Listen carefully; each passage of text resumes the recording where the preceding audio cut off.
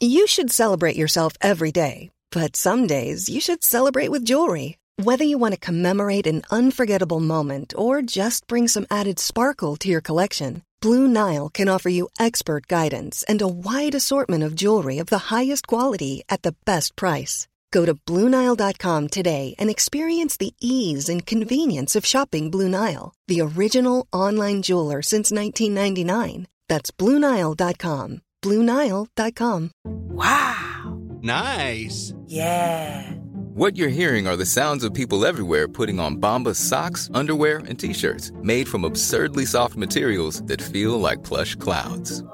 Yeah, that plush. And the best part? For every item you purchase, Bombas donates another to someone facing homelessness. Bombas. Big comfort for everyone. Go to bombas.com/ACAST and use code ACAST for 20% off your first purchase. That's bombas.com/ACAST. Code ACAST.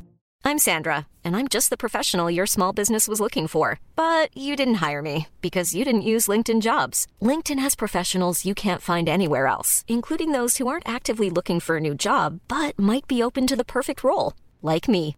In a given month, over 70% of LinkedIn users don't visit other leading job sites. So if you're not looking on LinkedIn, you'll miss out on great candidates like Sandra. Start hiring professionals like a professional. Post your free job on linkedin.com/people today. Welcome to Talk 100.3 on Talk Sport and Business. I'm Neil Oja. With me is Lachlan Kitchen, and joining us today is the founder of Anubhuti Advisors LLP, which is an equity and strategic advisory firm, Mr. Ameet Desai, who has spent a lot of his time being the group CFO of Adani Group. Mr. Desai, welcome to Talk Sport and Business. Thank you so much for having me.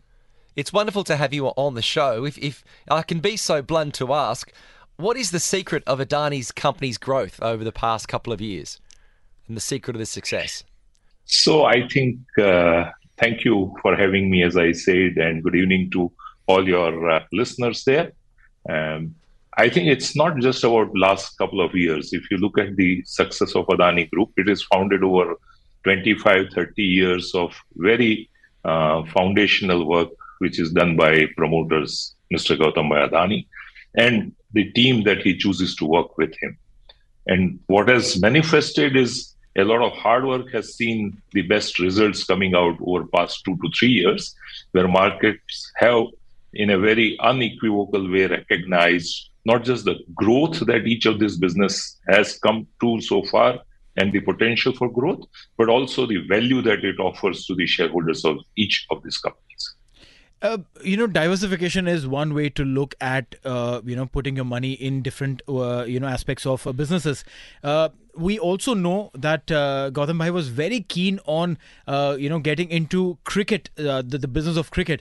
IPL didn't work out, but ILT20, a league here in UAE is happening, and we have a team there. If you could throw some light on that as well.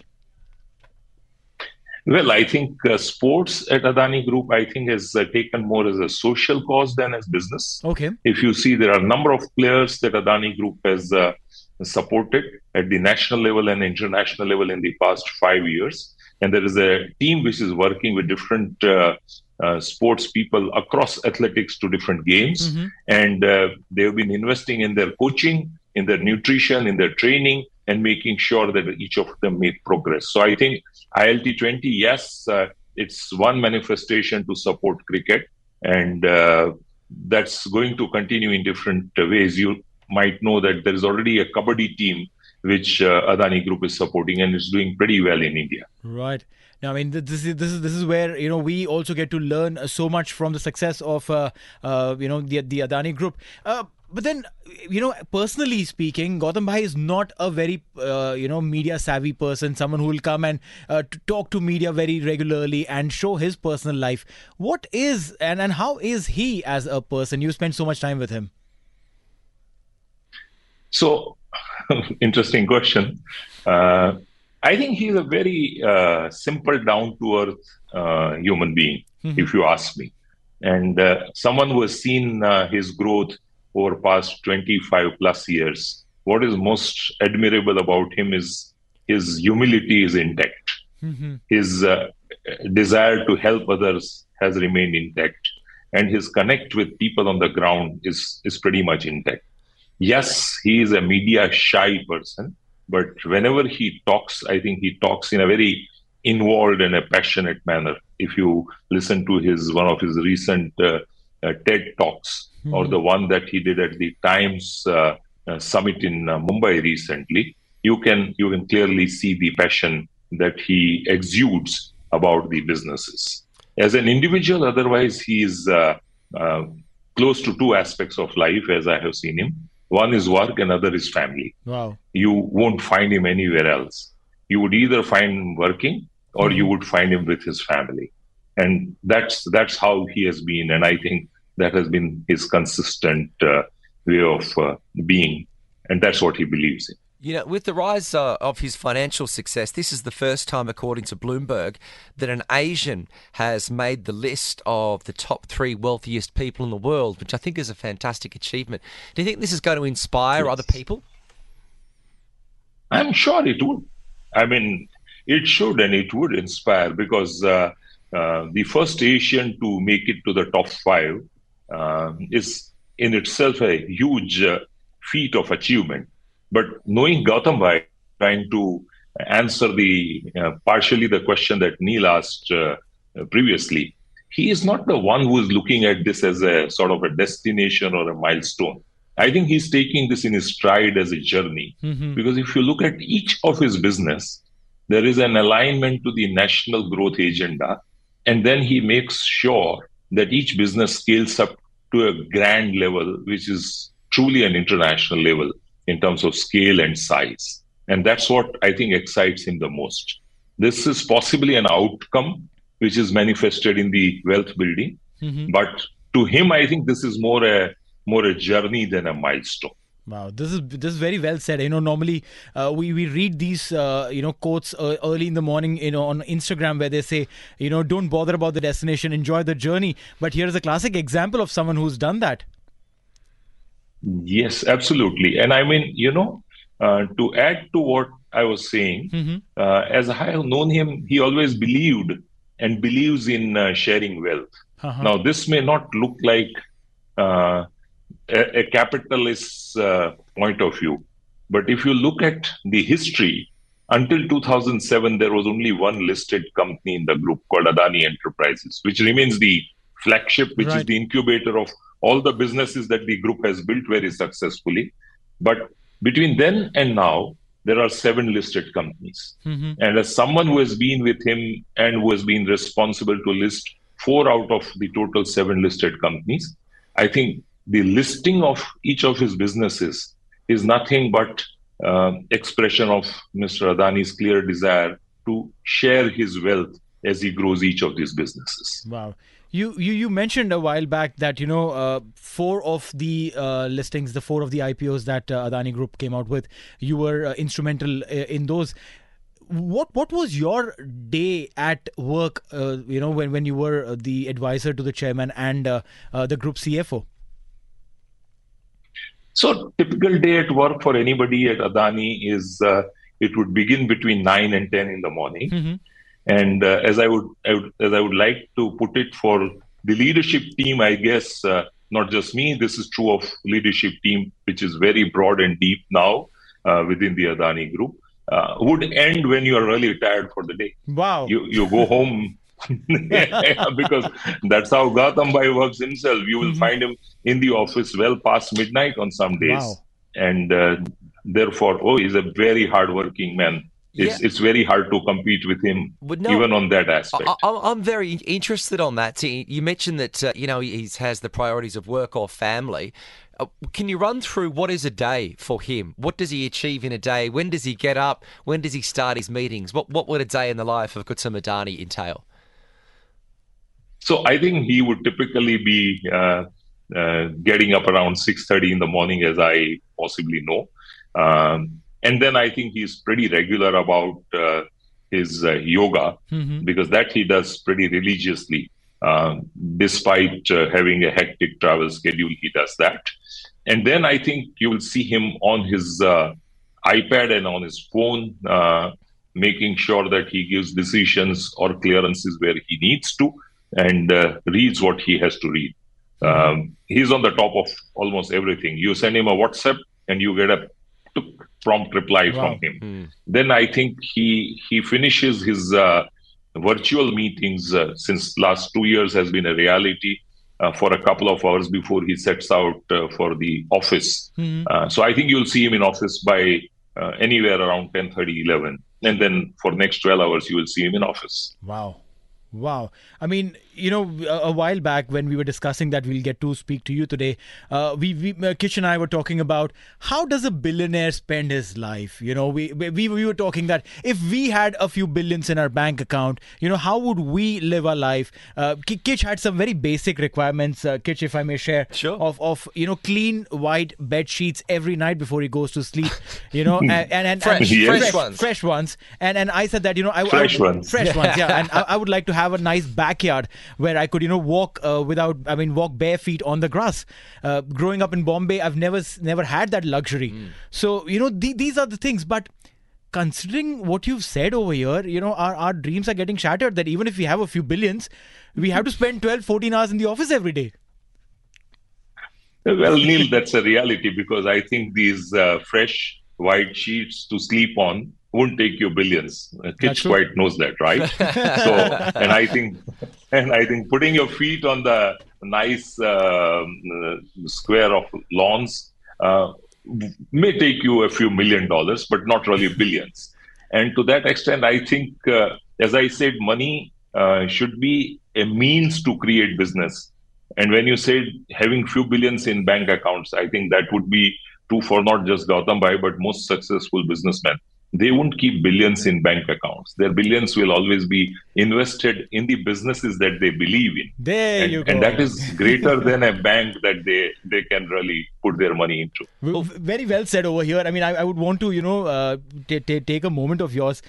Investing in the right things and you being a CFO who understands finances better than anyone else, how does one invest rightly and probably have a sense of where should the money go? Because, stock markets are, risky. FDs don't pay you enough. You put in a new business that's a startup. You don't know if there is a massive risk factor and the return guarantee is not there. ROI, you never know. How do you sense and how do you make a practical, informed decision on that? So I think you two are pretty young, early days in your life, as I see both of you. One of the rules that a wise man set for equity investing is 100 minus each. Okay. So once you have your own dwelling place, call it home or whatever, you can start investing meaningfully in equity in a bigger way. Till then you do what is called systematic investing.